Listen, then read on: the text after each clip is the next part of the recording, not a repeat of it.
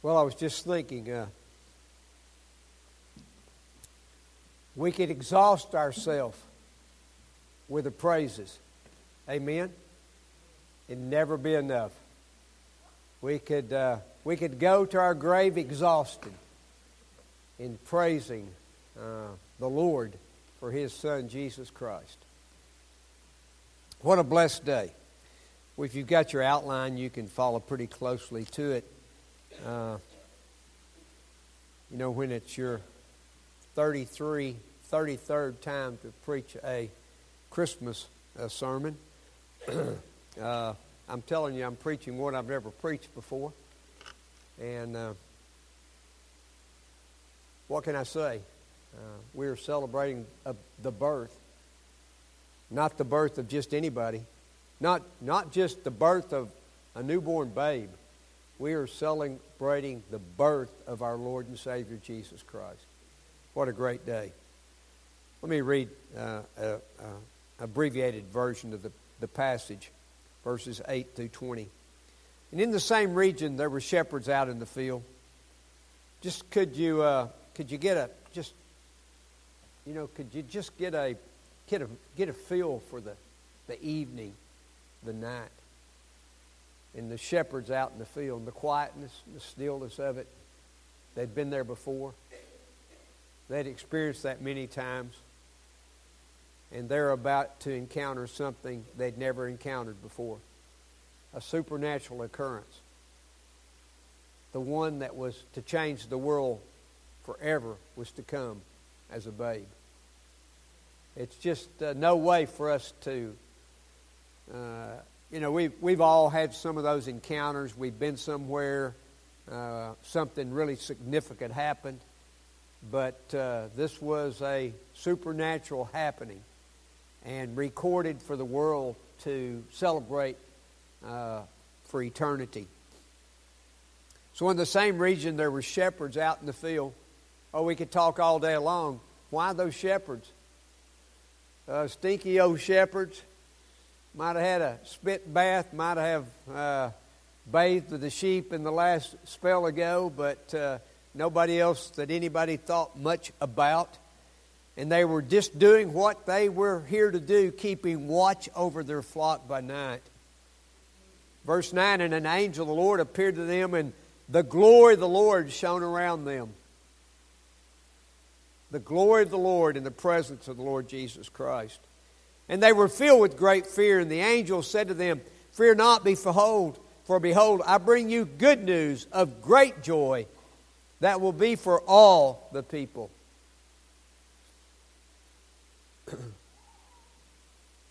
For unto you is born this day in the city of David a Savior, who is Christ the Lord. And this will be a sign for you. You will find a baby wrapped in swaddling clothes and lying in a manger. And suddenly there was with the angel a multitude of heavenly hosts praising God and saying, what? Glory to God in the highest, and on earth peace among those with whom He is pleased. When the angels went away from them into heaven, the shepherds said to one another, let us go over to Bethlehem and see this thing that has happened, which the Lord has made known to us. Made known to us. And they went with haste, and Mary and Joseph and the baby lying in a manger. And maybe this morning it's really never been made known to you this morning. You've experienced Christmas and you've been in Christmas services, but this morning it's being made known to you that Jesus Christ came as a babe, was born into the world under these circumstances. Verse 16, and they went with haste and found Mary and Joseph and the baby lying in a manger. And when they saw it, they made known the saying that had been told them concerning the child. And all who heard it wondered at what the shepherds told them. But Mary treasured up all these things, pondering them in her heart. And the shepherds returned, glorifying and praising God for all they had heard and seen, as it had been told them. May God bless the reading of the Word and now the preaching of His Word. So there's a lot of fuss and a lot of stir about Christmas time. I experienced Walmart yesterday afternoon, about 3 o'clock. I wouldn't want to experience it this afternoon. And by the way, I went incognito and I only saw one church member, and I'm not sure they recognized me at the time, but I hadn't shaved since last Sunday. I had on work clothes, and I kind of went incognito, and Walmart is full of people. So what's all the fuss about? What's all the money spent about? So how did we get to this place in our society that we've taken this lowly birth that was reported to the shepherds that happened in a manger and turned it into what we have it is being today? How in the world did that happen? I want to give you just a little bit of history. Christmas is a popular December holiday celebrated by large numbers of people all around the world.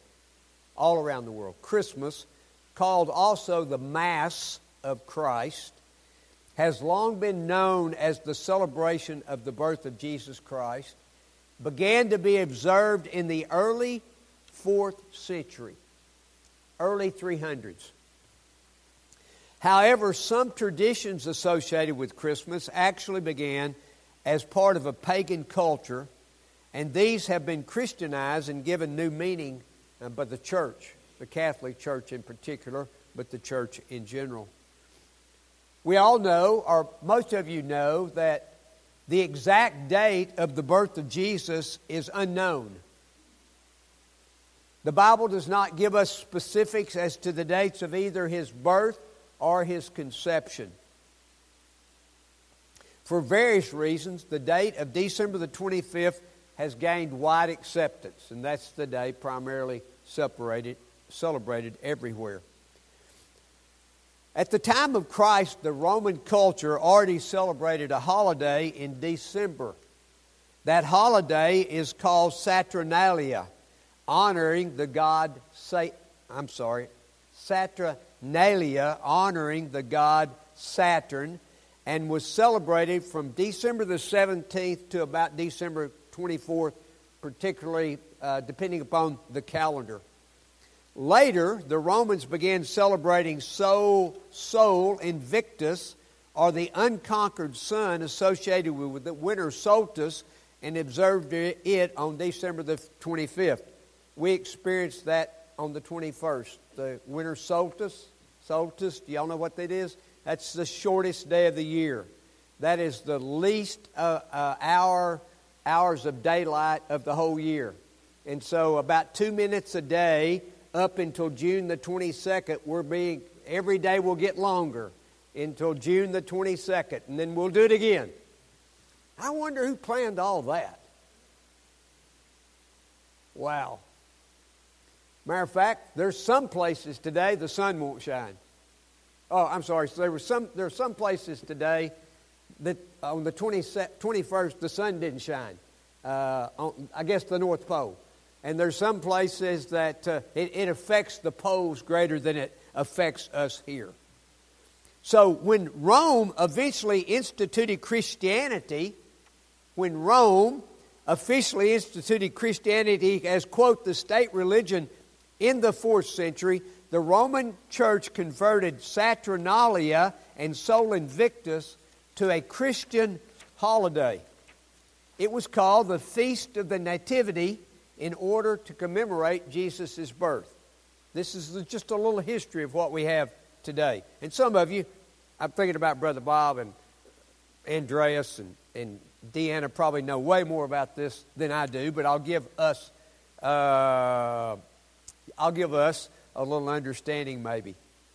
So what they were trying to do was providing a spiritually positive alternative to a pagan celebration.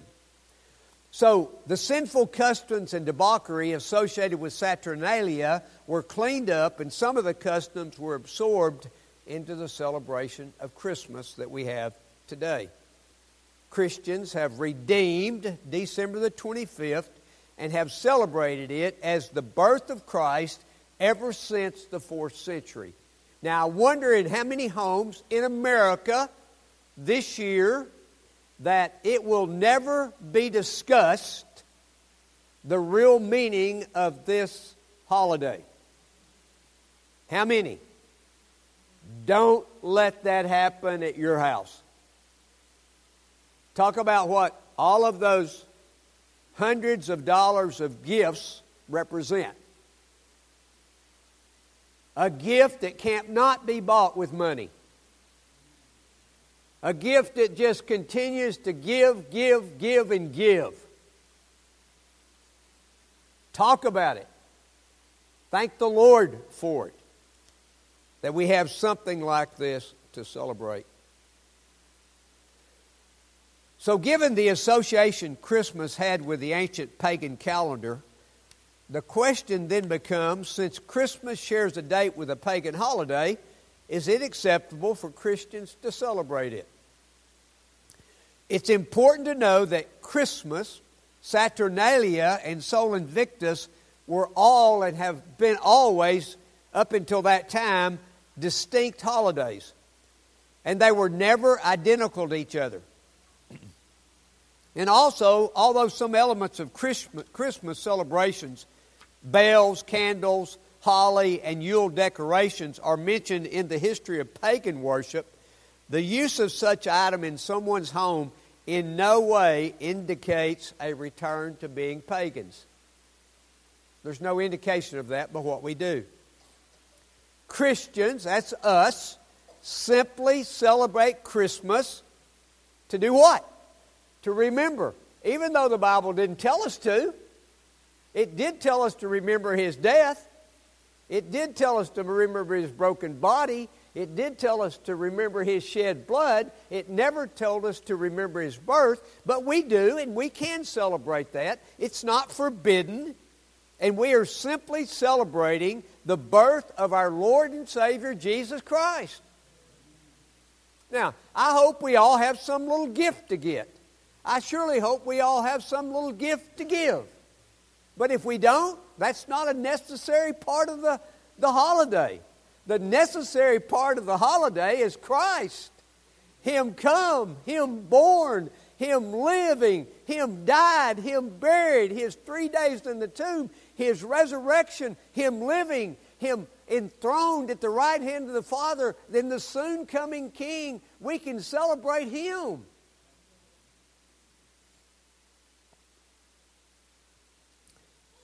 Celebrating Christmas is a matter of conscience. I want you to know that if Jaden was here this morning, we counted last Sunday afternoon, there's 8 Christmas trees in our house. Okay? But there's not a, quote, Christmas tree in our house. They're all on tables and things like that. So it's a matter of conscience. You know what Romans 14:5 says. You've got it now in your notes if you don't. One person esteems one day as better than another, while another esteems all days alike. Each one should be fully convinced in his own mind. Think about it, study your conscience, do whatever the Lord would lead you to do. So today I want us to look at why we celebrate this day. And what I want us to really see this morning is what we are actually celebrating and acknowledging. Celebrating and acknowledging. We do that with the Lord's Supper. We not only celebrate something, but we acknowledge something too. What stock, hope, faith we're putting in those elements. So I want to tell you this morning, unashamedly, I don't know how many of us, maybe for some of you, maybe you can think back at the best Christmas gift you ever got. That's not me.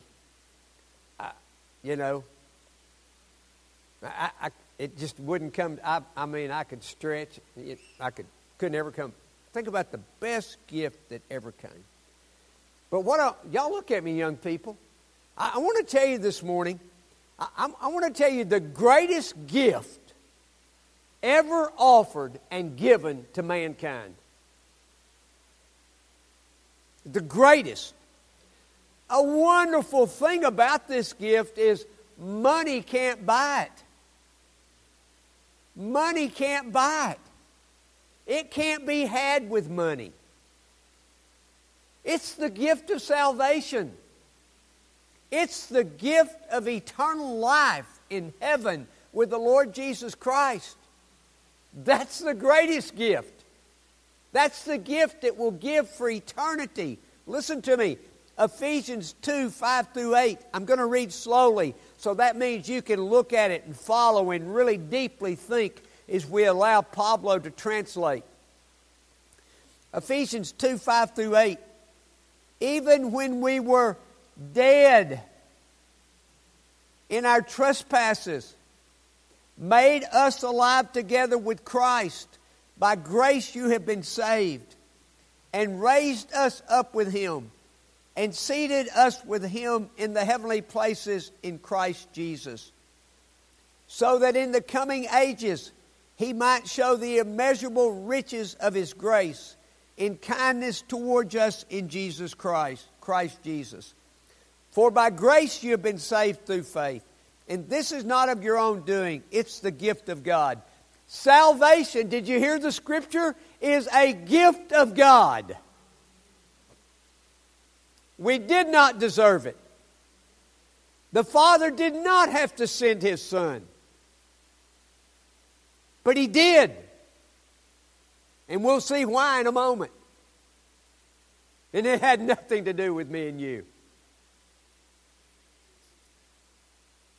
If you don't love Ephesians enough, I pray that you might love Romans enough to see what I'm talking about. Romans 5, 6 through 11. So, not only were we dead, but listen to this. While we were still weak, dead, at the right time, Christ died for the ungodly. For one will scarcely die for a righteous person, though perhaps for a good person one would dare even to die. You know, you've heard it. You've heard it in the past that, you know, somebody might lay down their life for some really good person or some person that was really important or something like that. But how about someone laying down or giving their life to die for an ungodly person? No one's ever heard of that at all.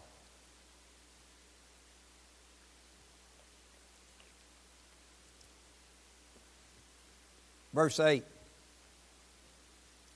But God shows His love for us in that while we were still sinners, weak, dead, while we were sinners, Christ died for us. Since therefore we have now been justified by His blood, much more shall we be saved by Him from the wrath of God. You're talking about a gift.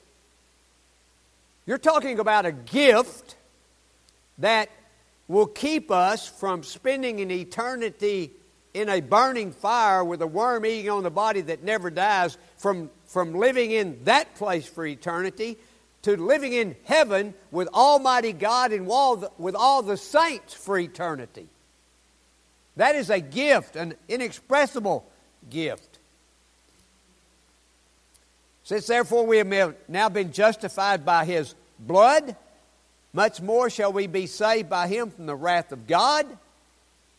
Verse 10, for while we were not only dead, weak, ungodly, sinners, listen to this, we were enemies of God. Literal enemies of Jesus Christ. We were reconciled to God by the death of His Son. That babe that was sent, that birth that we're celebrating, He lived a perfect life. He became the perfect sacrifice, the perfect Lamb of God. And God gave Him up on the cross to pay the penalty for our sins.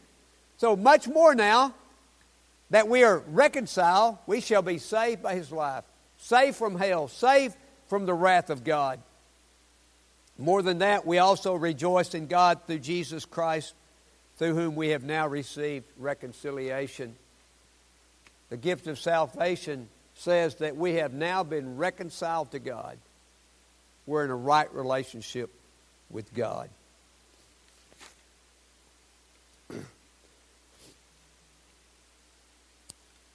So I want to keep this thought going about celebrating this, I want to read for you 2 Timothy 1:9. It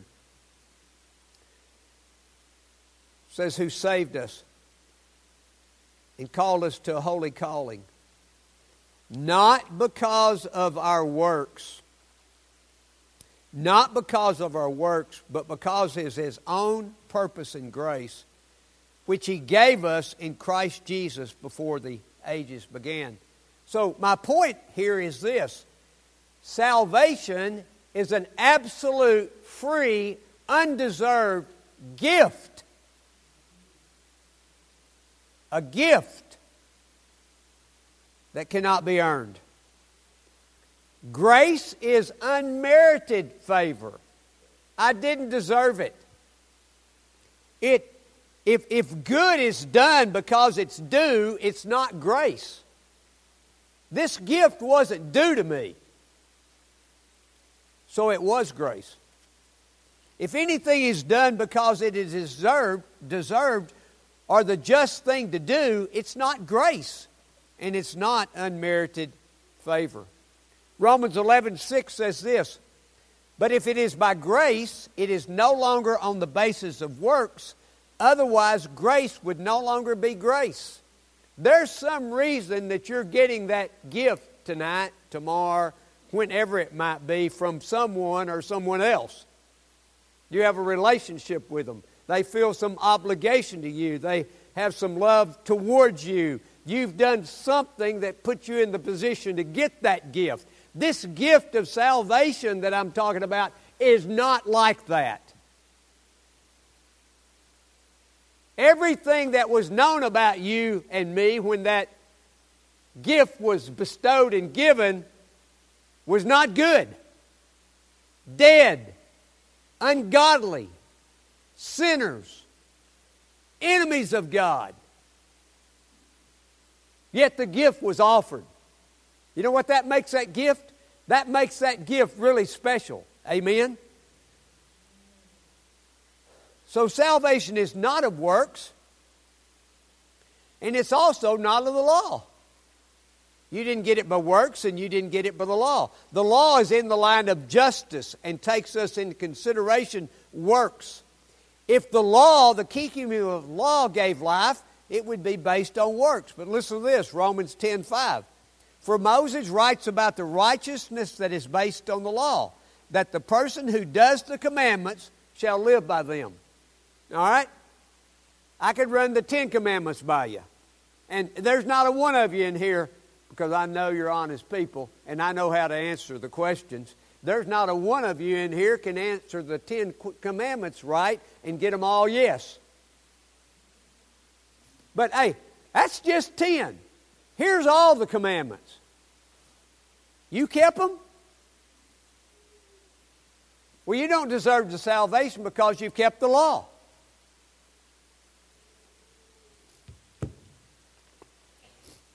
Romans 10:5, for Moses writes about the righteousness based on the law, that the person who does the commandments shall live by them.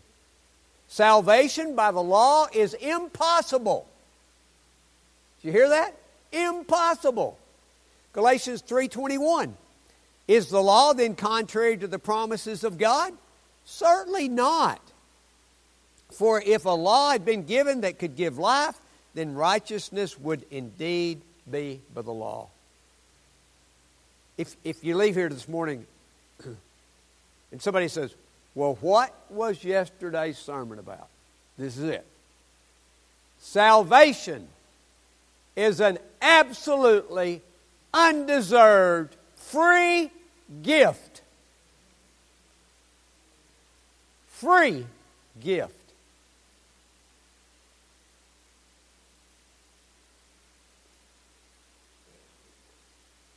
And if that's not the way you got it and received it, you ain't got it. We're going to look at that now too, okay? Okay, so the absolute best gift ever given is salvation, and it's free. I want to tell you two things that come with salvation, and I believe there's many, but two primary things that come with salvation this morning as we finish this Christmas message. seeing that salvation is all of grace, what are the blessings, this morning particularly, what are two blessings which come with salvation that demonstrates that it is all of grace? Everything about our salvation. Do you hear me? Everything from the moment that we're saved and all that we do forward is of grace. All of grace. That there might be no boasting. And today we're going to look at two of those blessings. Just two. You know, I could have done 7, but probably 2 is about all we can stand on Christmas morning. Okay? So 2. So, the greatest gift ever given is what? Salvation. You need to be able to say that. If the angels at the gate should say, what's the greatest gift ever given? You will need, y'all listening?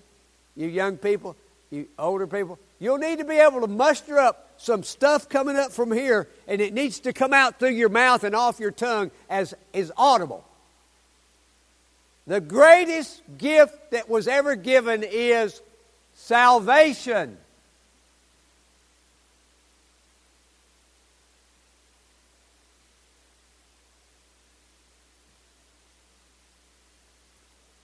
Number 1 blessing, the gift of Christ. Hey, there's no salvation without Christ. He had to come. He had to come as a babe, just like He came, just like we're celebrating. Amen. Why did He have to do it that way? It was prophesied He'd do it that way. I mean, another good chapter to read this week, today, tomorrow. Isaiah 53. It's pretty amazing. Isaiah 7, the book of Isaiah, it's pretty amazing. Listen, the gift of Christ to die for us and to be the author of our salvation is all of grace. He did it because that's what the Father gave Him to do, not for me or for you. Now, it became for us. Hallelujah. We're going to see in a minute why the Father did it. Why the Son did it. John 3:16, here we are. Look at those first 3 or 4 words. For God so loved the world. No, it couldn't be that a father would give his only begotten Son. He couldn't do that. He surely couldn't do it in the way it was done. But what? For God so loved the world that He gave His only begotten Son, that whoever believes in Him should not perish but have eternal life. Why did He do it? Because I wanted it to? Because Jesus wanted to? Why did He do it? Because He so loved. Wasn't because of us. 1 John 4:19. I want to tell you, we could take, I'm sure we could take all year and study the little book of 1 John. Bob taught through it. I've taught through it. It is a great little book. Want to know if you're saved or not? Want to know why God saved you? Read 1 John. 1 John 4:19. We love because He what? What in the world caused God to give His Son as the greatest gift ever given, the gift of salvation? Love. Romans 5:6-11. For while we were still weak, at the right time Christ died for the ungodly. For one will scarcely die for a righteous person. You've heard this before, but this is the greatest. This scripture to me just blesses me. I can't read it too much. Don't think I can give it to you too much. Though perhaps for a good person one would dare even to die. Verse 8, but God shows His love for us, and while we were still sinners, Christ died for us. Since therefore we've been now justified by His blood, much more shall we be saved by him from the wrath of God. For if while we were enemies, we were reconciled to God by the death of his Son, much more now that we are reconciled shall we be saved by his life. More than that, we also rejoice in God through our Lord Jesus Christ, through whom we now have received reconciliation. Why did God send his Son? For God so loved the world.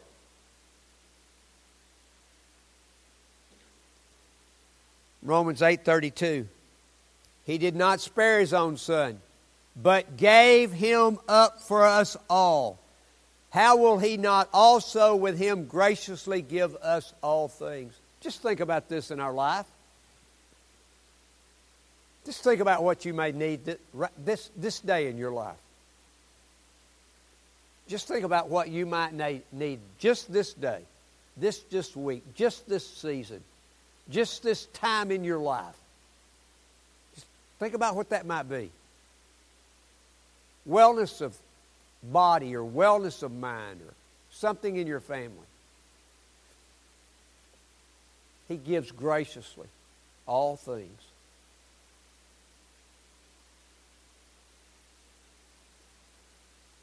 Without the death of Christ, our salvation was impossible. When y'all were singing the special, I was thinking about Revelation. They looked through heaven looking for somebody worthy to open the seal. Huh? There's somebody worthy. No person. But the man Christ Jesus. They were looking for somebody. They were looking. They weren't looking. God knew who it was. Christ is the only one worthy to do what he did. Christ is the only one still worthy to do what he does. Amen? He is worthy. He is worthy.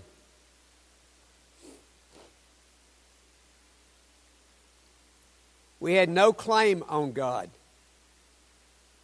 He freely gave his Son. All the blessings that flow freely are all given without expectations. Now listen carefully. We're getting some things right here I want you to have to think about. Think seriously about this. If a man thinks that Christ was under some kind of obligations to die for him, he is wrongly thinking.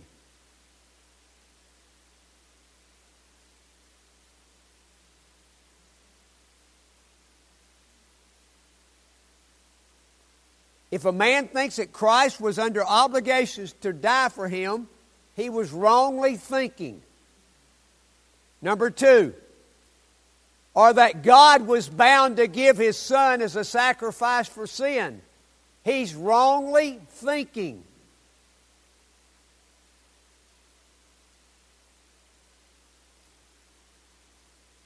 If that's the case, he's mistaken on a point that's vital for salvation. You've got to know we did not deserve it. You've got to know that what we deserved was death and eternal punishment.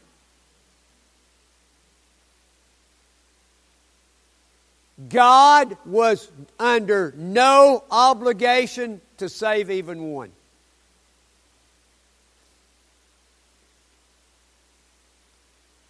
That salvation is by grace is no speculation. It is the heart of salvation, undeserved. If a man is not willing to acknowledge this, they have not received Christ as the Bible says he is to be received. You know what the right way is? I love this scripture, and every time I think about it, it just makes me want to go read it. Listen to this. This is in Luke 19. You remember the parable of 18 or 19? 17 or 18 or 19. The servant, I'm going to find it. Give me just a second. Luke 18, verse 9. This is the only right manner in approaching God. The only right manner. So he also told this parable of the son who trusted in themselves that they were righteous and treated others with contempt.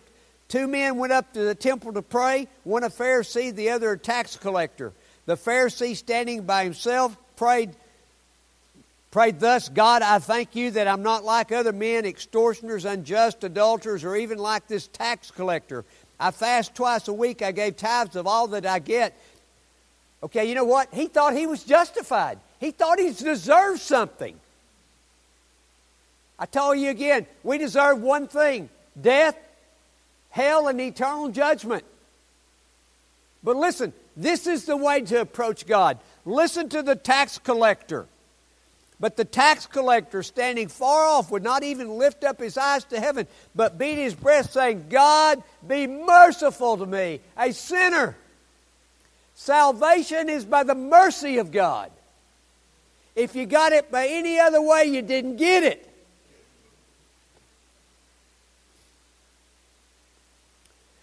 It is vitally important that we are clear. Faith and grace are gifts of God given freely of grace.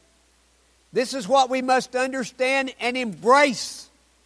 Listen to this, Ephesians 5, 8, and 9. Please look at it. For by grace you have been saved through faith. You see two things there? For by grace you have been saved. The second thing, through faith. And this is the phrase that I'm talking about. This is for by grace you've been saved through faith. And this, none of that is of your own doing. It's a gift of God, not a result of works, so that no one may boast.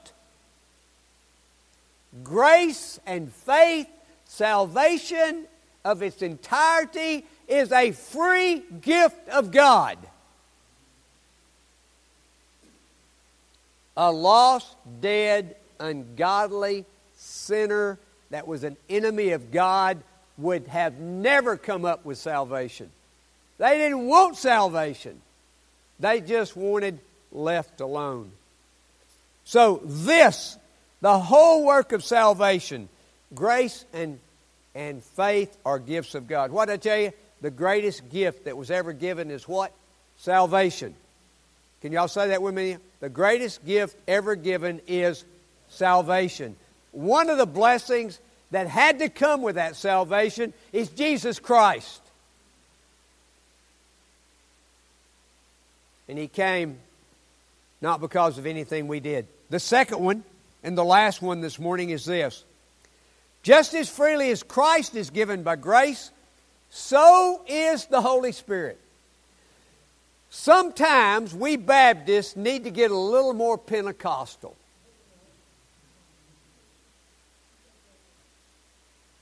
Sometimes we just run a little bit in the Holy Spirit.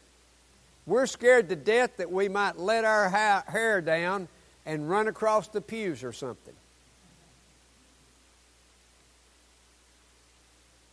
We have a gift that's going unused by many.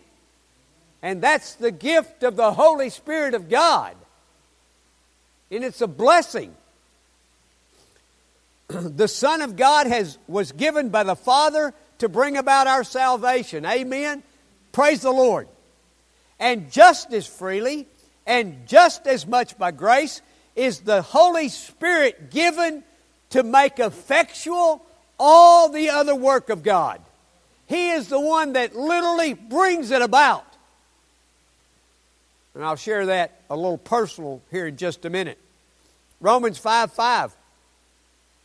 And hope does not put us to shame, because God's love has been poured into our hearts through the Holy Spirit who has been given to us. Listen, if you're saved, if you're born again, you have the Holy Spirit of God. He is given to you. He is the comforter. He has all kinds of abilities to bring to your life. We receive the Holy Spirit as a gift of the Holy Father's love. Jesus says, I got to go back to heaven that I might send you the Comforter. Embrace Him.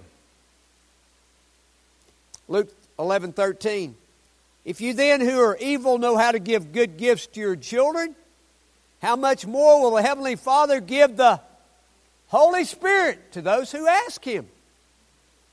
It's some things about the Bible that just blow me away. It's the things that the Bible says that we ignore that just blows me away. Listen to this.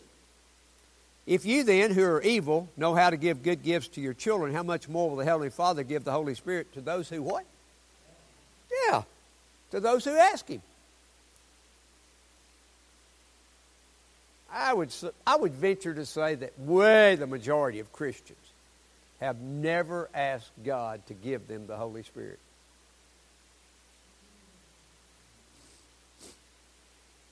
The gift is not bestowed because we're owed it or deserve it. It's just like the other gifts. It's not owed to you, you don't deserve it. Galatians 3:22. Let me ask you only this. Did you receive the Spirit by works of the law or by hearing with faith? It's hearing with faith. It was given to you. Not only is it a gift of grace, but it's a gift of faith. It is of faith and not works that it might be of grace. It's given just like the other gifts. Romans 4:16. That is why it depends on faith, in order that the promise may rest on grace and be guaranteed to all His offspring, not only to those adherent of the law, but also to the one who shares the faith of Abraham, who is the father of us all. The Spirit is given in answer to the Son's prayer. Listen to this one. John 4:16. And I will ask the Father, and He will give you another helper to be with you forever. You need the Holy Spirit of God. I want to give you Galatians 2:20. I have been crucified with Christ, and I no longer live, but Christ lives in me. And the life I live in the body, I live by faith in the Son of God who loves me and gave Himself for me. It looks like I'm living, but it is Christ through the Holy Spirit of God living in and through me. I tell people all the time, it looks like a 72-year-old, dried up, gray-headed, white guy that's doing this. It's not in me. It's not me. It's Christ in me.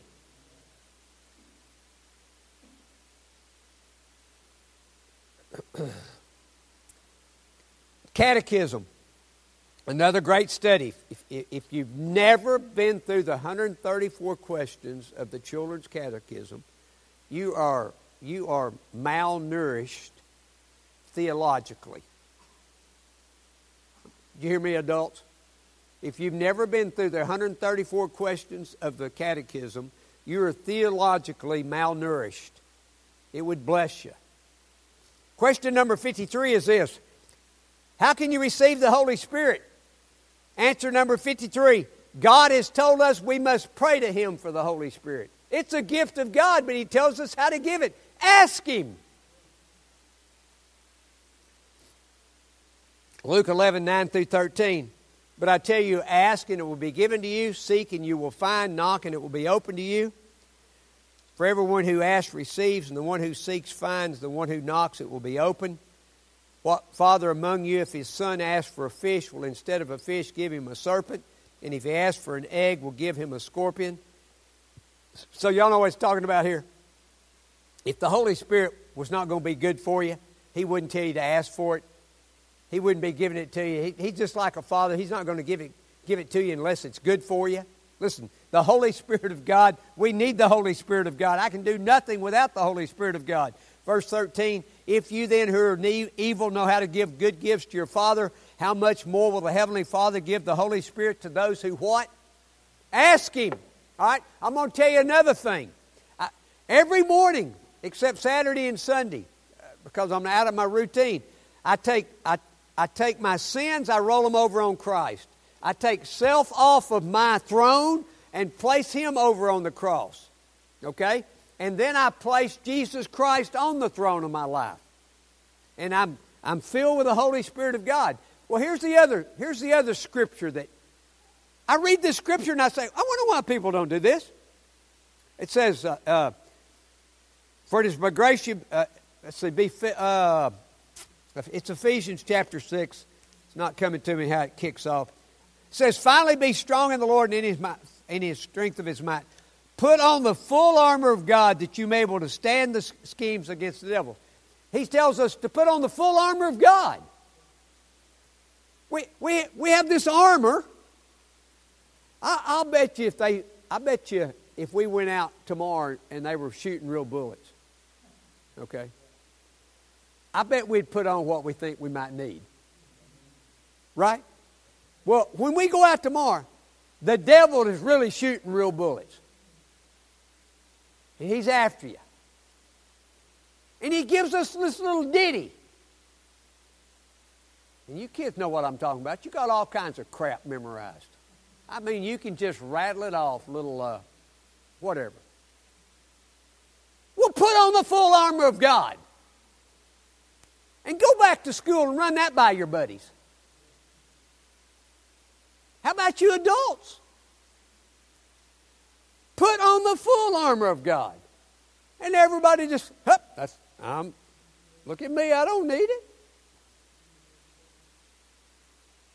Especially us that struggle. Do what now? Especially us that what? Who would be the first to get up right now and hold up their hand? You don't struggle with sin.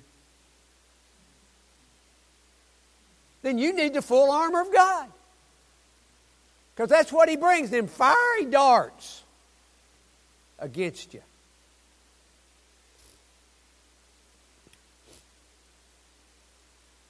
But we must understand that our prayer will not be accepted and will not be heard if we ask for it thinking we deserve it.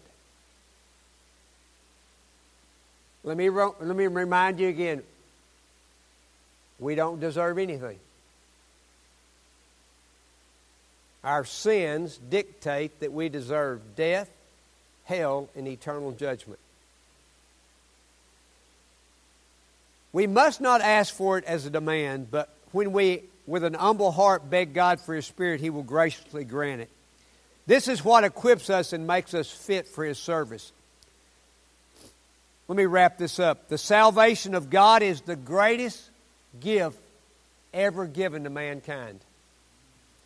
The salvation of God is God's greatest gift to mankind. His Son makes it possible. His Holy Spirit applies it to our lives. That's why those are the two first blessings. So this is kind of crazy that I'm going to use this analogy here, because we just came in chapter 25, which we are just a couple of weeks into chapter 26 of Matthew. We just came to see that the final judgment is based upon works, but our salvation is by grace. So this is an interesting dynamic of how this is all coming together. An objection is often given that men on the last day, the day of final judgment, will be judged according to their works. And we have seen in chapter 25 of Matthew that that's the case. But do we not also know that our good works, are you listening? That our good works are only the fruit of grace that has been freely given and bestowed upon us, without which they would not have been any ability to perform anything good. There's nothing we have or do that's good that is not of grace. So we have nothing to boast about. It's all of grace. I'm going to give you just a couple of examples here. Ephesians 2:10. For we are His what? You know, we're a clock. He's just working it. We're His workmanship, created in Christ Jesus for what? Good works, which God prepared beforehand. We should walk in. He saved us and created us for what? Good works. Are we to brag about that? No, look at Ephesians Philippians 2:12 and 13. Let's go right to 2:13. For it is God who works where? In you, both to will and to work for His good pleasure. So how many of those works that you're doing are of your doing? And if they are, they're not good anyway. They would be with the wrong motive. So all that we do is by the what? Grace of God. So who has anything to boast about? You know what really shames me is the little good I seem to get done. The little good that I seem to get done. And I wonder if I'm just not making myself as available as I should, that He might get more done. Amen? So the judgment is a judgment of works, but the works done... Now listen to this. This is good. The judgment is a judgment of works, but the works done are a result of grace, and are only evidences of the grace of God at work in our salvation. Works that we're judged by is at judgment, listen to this word, are only evidences of our salvation. That's all they are. Just evidences. What gets us to the right hand of the Father was what, by grace and faith, we have become. Listen, what gets us on the right hand of the Father is the grace of God that brought us to be repenters, believers, and followers of Jesus.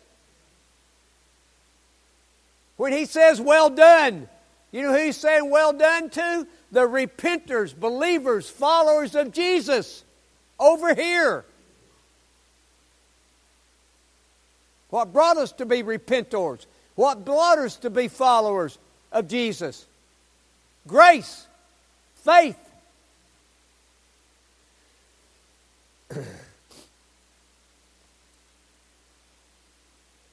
So let me ask you this morning, do you possess the greatest gift? Salvation. Has your life been radically changed? That's evidences of grace. Do you have that gift that will be a blessing for eternity? I would say that your best gift today, that next year at this time, you may not even know where it's at. I'm just saying that could be the case. Do you embrace His life, His work, His payment? And here's a good one for you Baptists. Do you embrace His life, His work, His payment, and His Holy Spirit that is a constant gift to enable us to walk out the life He's left us to live? You'll do a whole lot better job walking this life out, guided by the Holy Spirit, than you will without. He sent you a who? A helper. And that's what we need. Are you in Christ by faith? Do you welcome, ask for, and embrace Christ in you by the Holy Spirit? Let me implore you this morning. Embrace Christ. Welcome the Spirit of God. Be filled by the Holy Spirit and live for God's glory. May God bless the preaching of His Word.